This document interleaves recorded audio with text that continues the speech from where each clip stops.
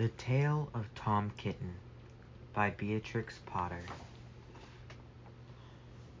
Once upon a time there were 3 little kittens, and their names were Mittens, Tom Kitten, and Moppet.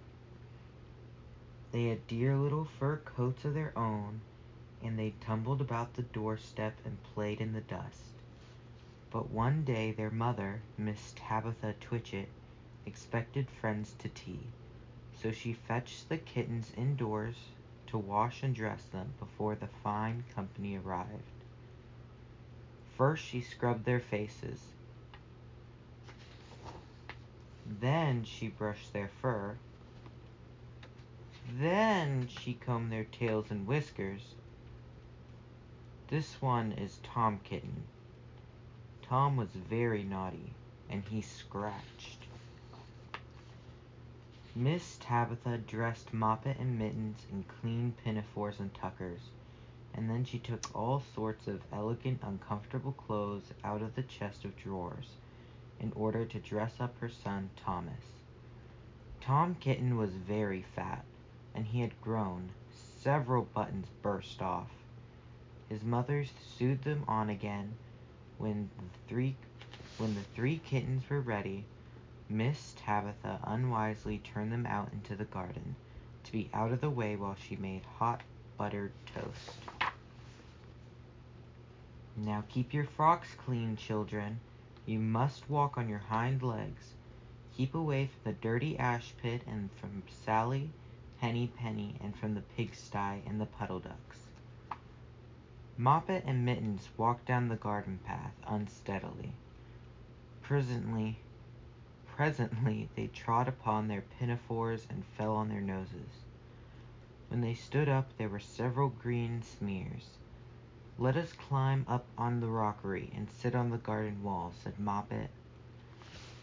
They turned their pinafores back to the front and went up with a skip and a jump.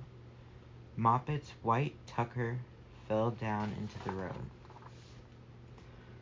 Tom Kitten was quite unable to jump when walking upon his hind legs and trousers. He came up to the rockery by degrees, breaking the ferns and shedding buttons right and left.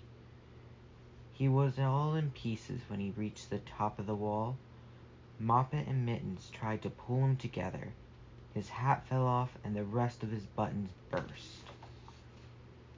While they were in difficulties, there was a pit-pat, paddle-pat, and 3 puddle ducks came along the high road, marching one behind the other, and doing the goose step. Pit-pat, paddle-pat, pit-pat, waddle-pat. They stopped and stood in a row, and stared up at the kittens. They had very small eyes and looked surprised. Then the 2 duck birds, Rebecca and Jemima Puddle Duck, picked up the hat and tucker and put them on. Mittens laughed so that she fell off the wall. Moppet and Tom descended after her. The pinafores and all the rest of Tom's clothes came off on the way down. "Come, Mr. Drake Puddle Duck," said Moppet. "Come and help us dress him. Come and help up Tom." Mr. Drake Puddle Duck advanced in a slow, sideways manner, and picked up the various articles, but he put them on himself. They fitted him even worse than Tom Kitten. It's a very fine morning," said Mr. Drake Puddle Duck, and he and Jemima and Rebecca Puddle Duck set off up the road, keeping step. Pit-pat, paddle-pat, pit-pat, waddle-pat. Then Tabitha Twitchit came down the garden and found her kittens on the wall with no clothes on. She pulled them off the wall, smacked them, and took them back to the house. My friends will arrive in a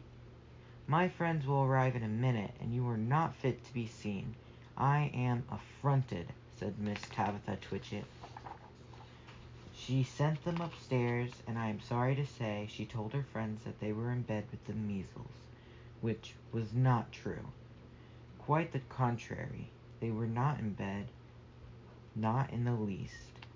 Somehow there had been a very extraordinary noises overhead, which disturbed the dignity and repose of the tea party.